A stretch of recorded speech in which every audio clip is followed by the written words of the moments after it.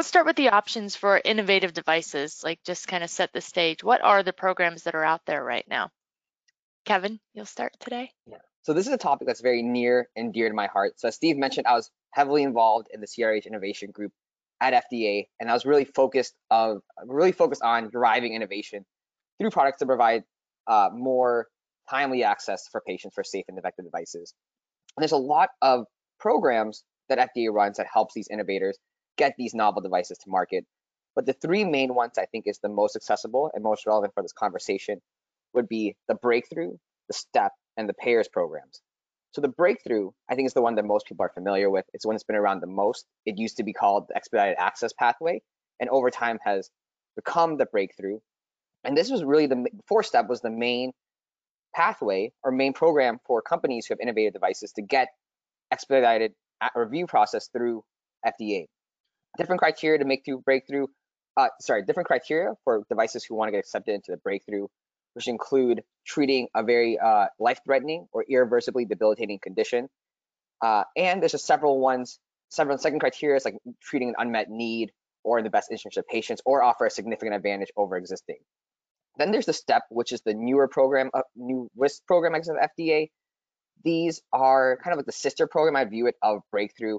If you look at the first criteria, it says that it's for the devices that are not eligible for Breakthrough and treat a less serious condition than what would be for Breakthrough, which is nice because it kind of fits the other half of devices that don't meet Breakthrough, but really more focused on the safety profile of the device. If you look at the second criteria for STEP, really focused on reducing known adverse events or failure modes and improving the benefit risk profile of the devices. So those two are like the main ones, I would say. And the lesser well-known ones are the payer programs. I think these don't get enough love, so I like pitching them whenever I have the opportunity. These are your pre-sub with payers and your parallel review, which are essentially allows companies to bring payers to the table early in your clinical development plan to identify what they would be looking for to be able to grant a coverage decision in the future. So it's really, really great because companies get to get feedback from payers, which is sometimes difficult, and incorporate their feedback early on in the process. Oh, thanks, Kevin. Anything else? Anything from you, Nance? Yeah, so there's a couple other things that I think are being piloted that I think for people that are doing software as a medical device are watching with interest to see if that lifecycle approach where maybe gives you a little more flexibility to make changes in the software, which tends to happen pretty regularly and pretty frequently. So I think that one is worth watching because I think that might be a nice next project type. I think they're doing some other things, maybe not necessarily just for innovative devices, but still help get your device to market quick. And that's like using the eStar program, that template, which makes it really easy to see everything that needs to go in a 510K submission. So if you're new to 510Ks, that's a great template tool. Even if you've been doing them, it just provides a nice list. I find you don't skip stuff because it's in the template and you've got to fill it in. Yeah, Nancy mentioned the software programs like the pre-certification and the regulatory framework for AI and machine learned software. That is something that people are really keeping a close eye on, and fortunately, FDA is actively working on a guidance document. It's a draft guidance document, and in their prioritized list of guidances, this was in their B list, not their A list, but their B list. So they're working on a guidance to help flesh out the framework of these software programs. I also think the safety. Oh, sorry, go ahead, Lisa. No, go ahead, Kev. Go ahead. Oh, I was gonna say the safety and performance-based pathways, not necessarily for innovative devices, but I think is a very innovative process. I think it's a lot of work to be done, but I think it's FDA realizing they have so much information in their internal databases that can be leveraged to make a smoother process for companies. It might reduce the need for bench testing, which I think or side-by-side bench testing, which I think is always a hurdle for companies to be able to find predicates. So I think that's another very innovative process that FDA is incorporating to be able to kind of expedite that process and make it a little bit smoother for everyone. Yeah, I think the other thing that sometimes gets missed is there is the MDDT program, so the medical device development tool. So especially some of these innovative devices where you're trying to measure really hard things like, improvement in patient outcome or cardiovascular function, not necessarily from a physiological, but from a life cycle, and having some of those tools that have been qualified and you can use to support your submission, you know, I would definitely at least check there. Or if you're creating something that's really going to be, you want to become the standard, we've seen people take that approach and apply for those first. Cool, thanks everybody.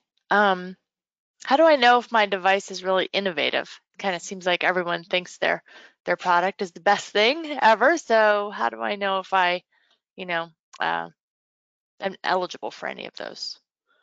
Yeah, so we have two good sources of information, guidance documents and press releases. So for breakthrough devices in the guidance document, basically every device that gets accepted into that program needs to demonstrate that you can more effectively treat a severe condition. And one of the secondary criteria that you can meet is just demonstrating that your device represents, quote, breakthrough technology. FDA has a very simple definition of breakthrough technology, which is novel. Breakthrough technology is novel technology or a novel application of existing technology. So straightforward. A couple examples that they give in the guidance documents would be a heart valve that could be implanted transcutaneously versus during open heart surgery. So different implantation methods can make you innovative versus not. They also give an example of an internal hemostatic device to control non-compressive wounds. Very innovative sounding. Another great source of figuring out what FDA considers breakthrough or innovative are press releases. So FDA obviously can't put out these press releases of devices that aren't on the market yet because it's proprietary information. But fortunately, companies like to do that because it's great marketing, it's great advertising for them that they got this designation. So lots of press releases out there. We have using artificial intelligence for cancer detection. We have resorbable orthopedic screws that use novel materials.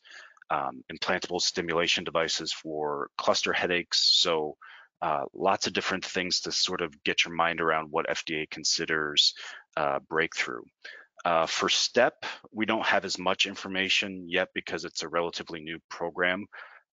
Every device that gets accepted into STEP needs to demonstrate that they're exhibiting a substantial safety innovation. Fortunately, FDA defines substantial safety innovation in the same way that they defined breakthrough, which is innovative technological feature or innovative use of an existing technological feature.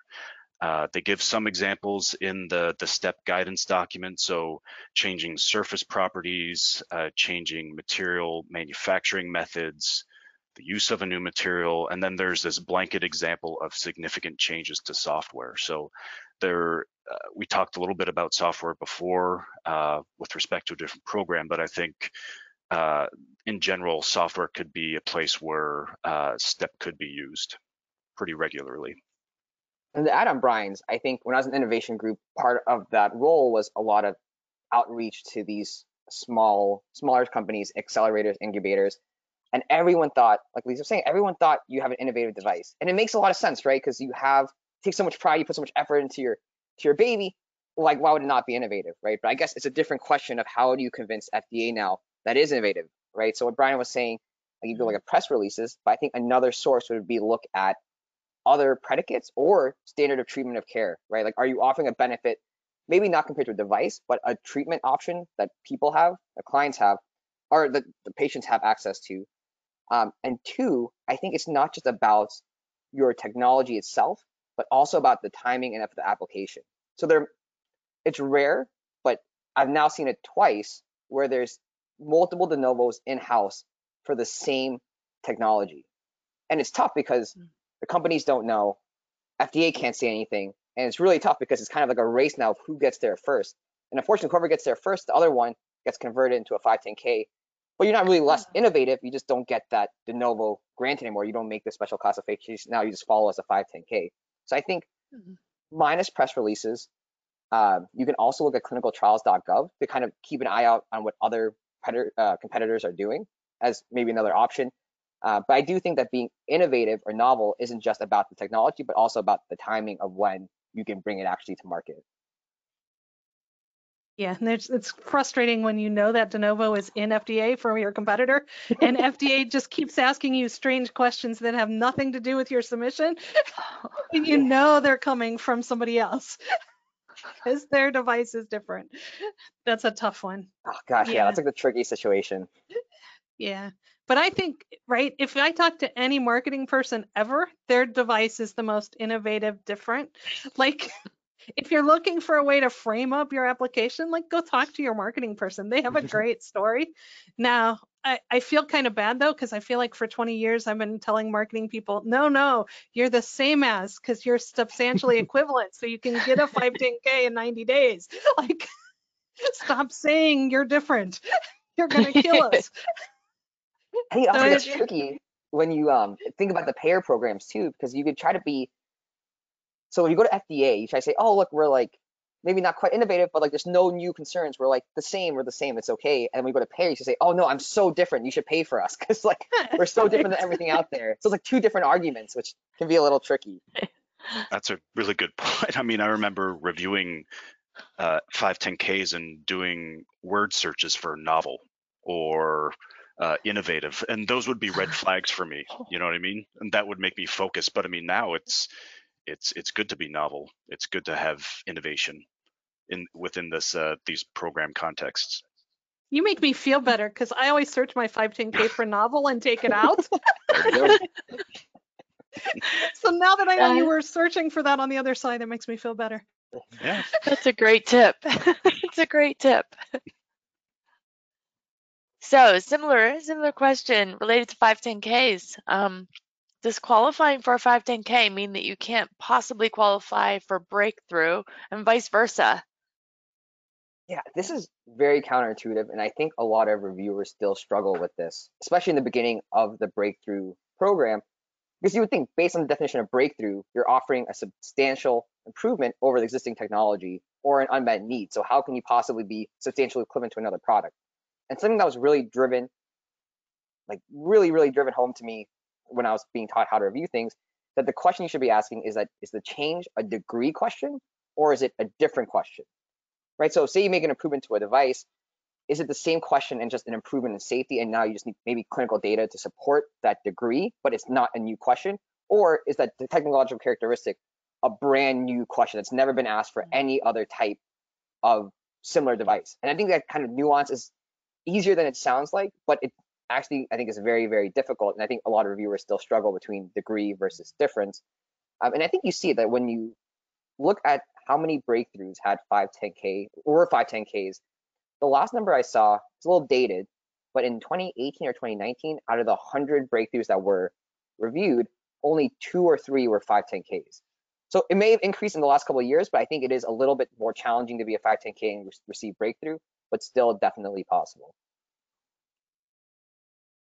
No, Yeah. exactly. It's by nature of being novel and by being innovative, it might make it harder for you to get through the flow chart. I mean, which these programs don't make the existing regulatory frameworks go away. You still need to get through the existing flow charts, and you still need to stay on the flow chart if you're going to be a 510K.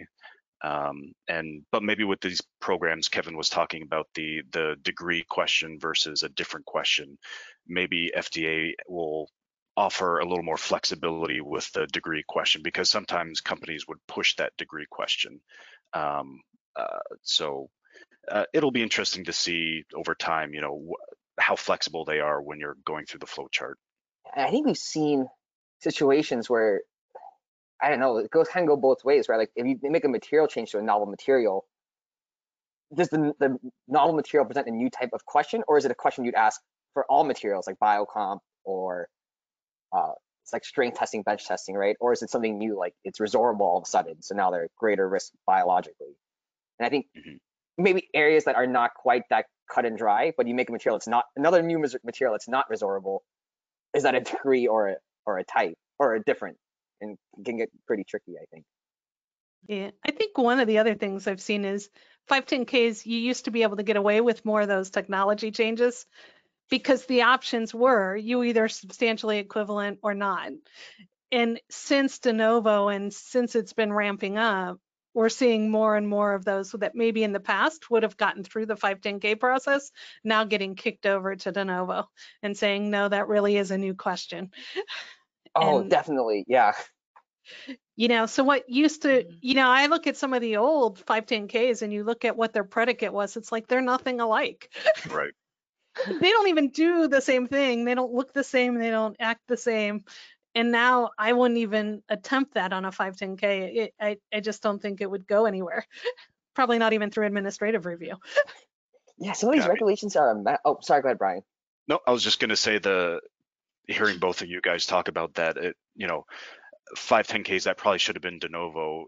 When you think about resorbable materials, I mean, resorbable orthopedic implants were equivalent to metal implants or permanent plastic implants. And you think about all the differences there. In hindsight, those maybe could have and should have been de novo. But yeah, that's all I wanted to say there. Go ahead, Kevin. Yeah. I was gonna say, yeah, definitely some of these regulations are a mess, but I guess historically it makes sense, right? Like some of these devices they would see it and like, oh, they're not quite a PMA. I don't think we want to do a whole PMA for this, but like it's also not necessarily substantially equivalent. Like, how do we shoehorn this into a 510K? And I think you sometimes see these regulations that have just like a hodgepodge of things in there that don't necessarily fit. So in looking at how it's all evolving over time, breakthrough has been around a while now. So how has the breakthrough process evolved? So in general, we've seen an increase in popularity over time, but FDA is also accepting fewer over time. So there's data that goes back to 2015 when it was the expedited access pathway, like Kevin mentioned, the EAP program. So in 2015, there were 22 applications for the EAP program, and in 2020, so last year, there were 387 applications. And when you sum up all of the applications from 2015 until today, there have been about 900 applications in total, and just a little over half of those have been accepted into the breakthrough program. And one thing that you can notice when you look year after year is that FDA is accepting fewer and fewer of these applications into the breakthrough program. So it does seem like FDA is getting more selective with accepting certain device types into the breakthrough program. Yeah. The other thing I've seen is not what they would accept as part of the breakthrough application. You know, early on was maybe more theoretical, and we've seen more recently where they're starting to say, well, let me see some data to support your statement here. So not necessarily clear at the beginning when you're just starting out the project, but they want to know that you've got some proof of concept done, or maybe even some clinical data to include in your breakthrough submission. So that's been a change we've seen over time. That's good to know. Yeah, I What think. is your, oh, go ahead, Kev. Oh, sorry. I see. I think dovetail on that just because how many submissions the reviewers are getting. I think when this was first released, it was very, very difficult of how to apply some of these criteria because it is a little bit ambiguous, right? Like, what does represent the breakthrough technology mean? And I think as more review divisions got more exposure to these types of requests, I think they've gotten more comfortable with applying that kind of decision-making process. And I think I say this because I think with the STEP program, we're going to see sort of a learning curve as well of FDA trying to figure out how to apply these in what different types of situations. Because people are going to broadcast when they get this, right? And that's going to be used as a baseline for what people are going to think, like how to meet those criteria and how FDA is interpreting that guidance criteria to their decision-making process. So has anyone had experience here with the breakthrough program? Anything to share? Yeah, I actually think it's been great. So I've been involved in some, and you know, some for many years now. The interaction, the ability to email off a question to a reviewer and have them reach out to the right person at FDA, find an answer and get back to you interactively has been awesome. Don't use it a whole lot because trying not to abuse that, but recognizing that that avenue is there for those urgent issues, that's really helpful. The other is I love having the sprints where it's really focused topics and you from start to finish, you're done in 45 days has been really great. I found those to be really responsive. They're prepared, they meet the timelines, they get feedback to you, They allow follow-up questions. You know, we've done meeting minute disagreements. We've done, right? Like every part of the process has been followed and done quickly. And you can really close out those meetings in a really, you know, in less than 2 months, which is really good on a particularly a PMA product where you've got a lot of really tough questions in a lot of different areas where you want to talk biocomp and you want to talk, you know, software and you want to talk all those different topics. To bring those experts in the room is, you know, that smaller meeting seems to be a little more productive. Yeah, so just trying to put myself in the shoes of the reviewer. So when I left FDA, the EAP program was still a baby. So I never had the opportunity from the reviewer side to be involved in breakthrough or STEP. But I feel like a reviewer would really enjoy that opportunity, because I always felt as a reviewer, not always, but often would feel like I'm really just grading a paper when I'm looking at a 510K or a PMA. You know, if the quality of the work is good, you get an A, you get to go to the market. If it's so-so, you get a B or a C, you get some deficiencies. If you get a D or an F, try again. But I like the idea of FDA getting involved earlier, of giving them that exposure to the design and development process. And I hope FDA can sort of continue and ramp up these programs. And actually, the most recent MDUFA 5 meeting minutes were published. So from the most recent meeting from April, and FDA was talking quite a bit about wanting to reinvest in this program, because they only see upside to these innovative programs. Industry was a little colder to, you know, giving more money to these programs, which is understandable. And there is an interesting comment about industry saying that it shouldn't be all about speed. It's about the quote quality of the journey, which I think is a nice sentiment. But at FDA for almost 10 years, I would hear all the time about how FDA needs to be faster. We need to not stifle innovation. So is quality important? Yes, but speed has to be part of it as well. And these programs should help with that. Yeah. And to Although add I to will what, say go ahead, that Nancy. they're not really accelerating. Like if you submit an IDE, it's still 30 days when you get your letter. Right. You might get some questions sooner. I've gotten questions as soon as like 5 days after the submission, which is nice, not getting them on day 29. Mm-hmm. But that approval letter and a forward go step is still taking the 30 days. And the same thing on PMA modules. We're still seeing them take the full timeline to review those and get that back.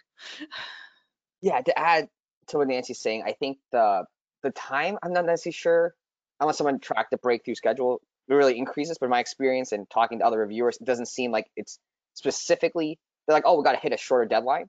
But more so, I think the consistency of your feedback with FDA and the quality is probably going to be a little bit, well, I'm not sure, I don't want to say quality is better, but I think there is a lot more management oversight with these breakthrough programs. So whenever we receive one in FDA, there's no unilateral decision that's being made, right? The moment you get your granted breakthrough, you're going to bring this to office rounds, division rounds, and you're going to talk about it with the team. Everyone's going to weigh in. Like there's a lot of focus on these. And then when you get accepted, there's a whole nother group in the agency in charge of breakthrough, STEP. That is like the same with like early feasibility. There's different groups really focused on these programs. So aside from having the whole division and teams really focused on your breakthrough, you have another group who's also being like, hey, how's it going? Anything we can help with? Timelines? You're still going to meet it, right? And then like you present these at office rounds, which is even one higher level, or the super office now at OPEC rounds. So there's a lot of opportunities for like upper management to see this, a lot of opportunities for other reviewers to give input, as well as like other oversight from separate groups in the agency who's really just focused on making sure you're hitting the program mission and vision. Yeah, I think I could echo that, right? The feedback we've gotten in the breakthrough programs has been pretty high quality. Like we don't get bogged down in a lot of the noise. We don't get bogged down in the little stuff. You know, they tend to focus. Oops. Oh. Nancy froze for a sec. You're back. I think I cut out for a sec. Sorry. Yes, you're good. It's okay. Yeah, I think I get what you're saying, yeah, Nancy, because I think, especially coming to this side, I didn't realize how much variability there was in reviewer. Reviewers have a lot of discretion with what deficiencies they issue, and sometimes there's not a management oversight who oversees all your interactive deficiencies.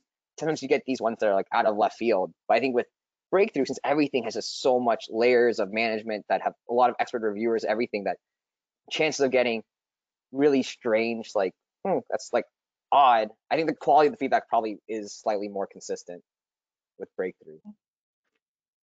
So let's move over to talk about the STEP program.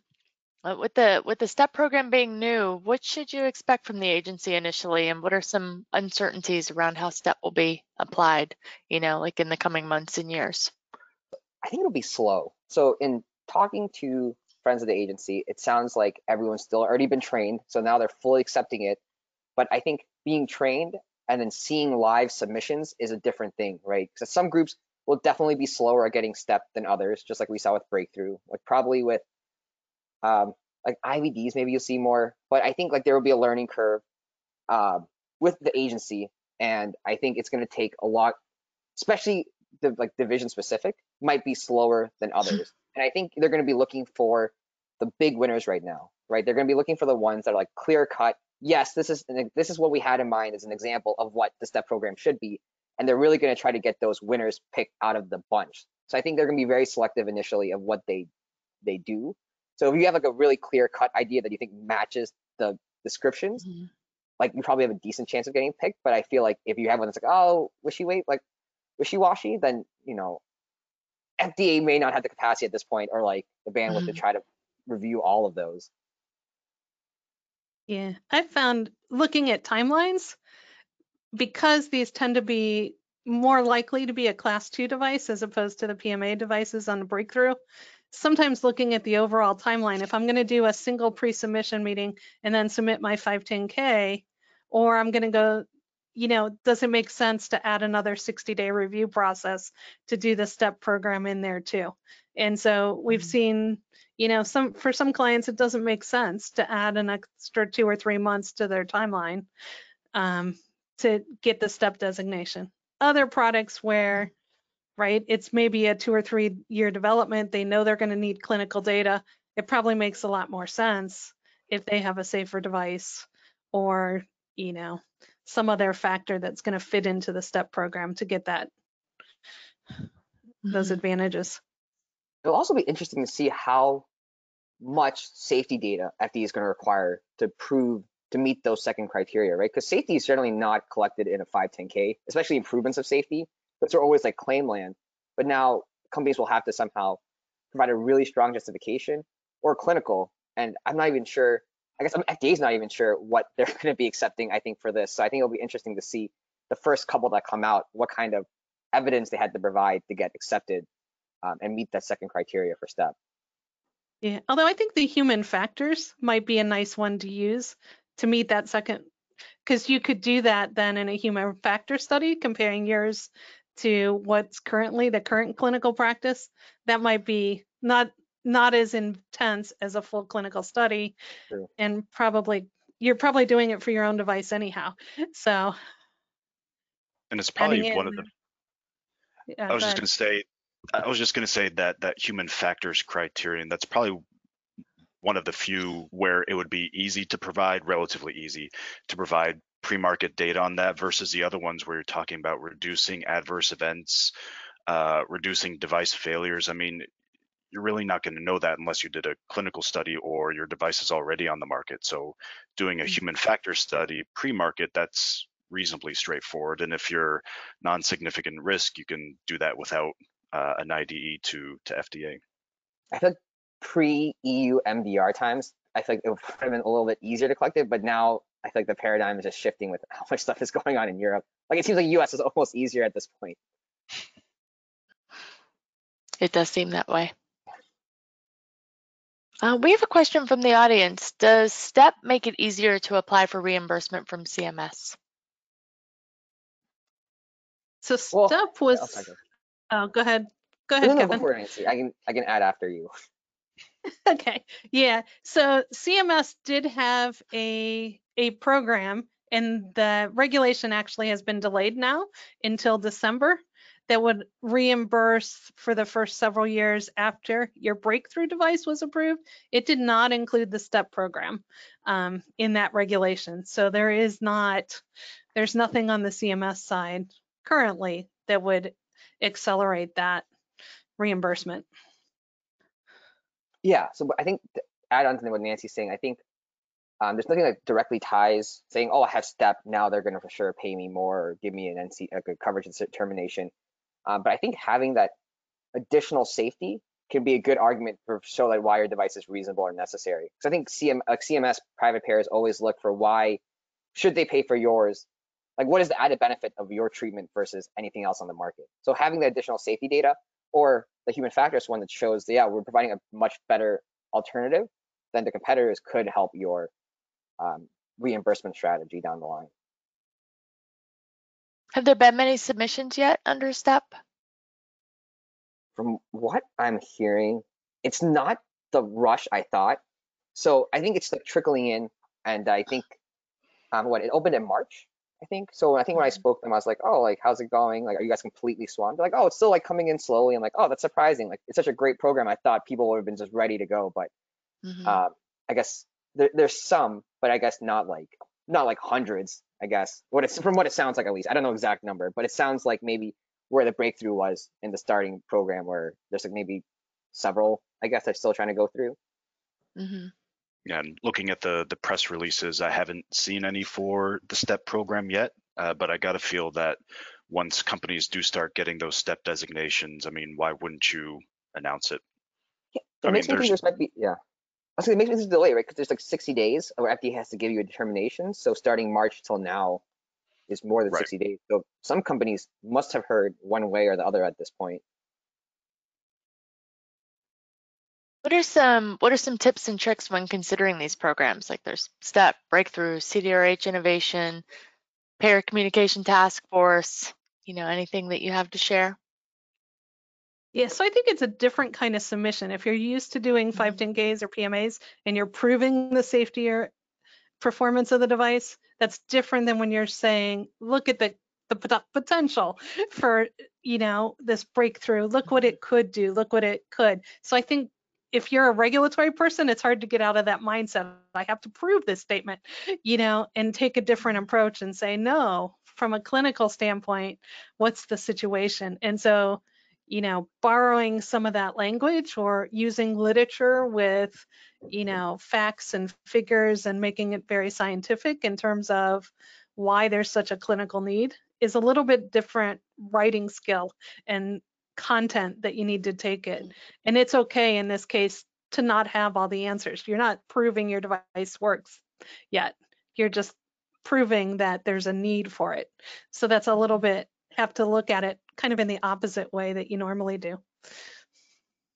And I think once you do get that designation, I would maybe try to level your expectations, because it's not like you get that designation with Breakthrough or STEP and then the next day or a couple weeks later you're on the market. I mean, you're getting that, like Kevin and Nancy were talking about, you're getting that quality, that more quality feedback from FDA, you're getting that predictability from FDA.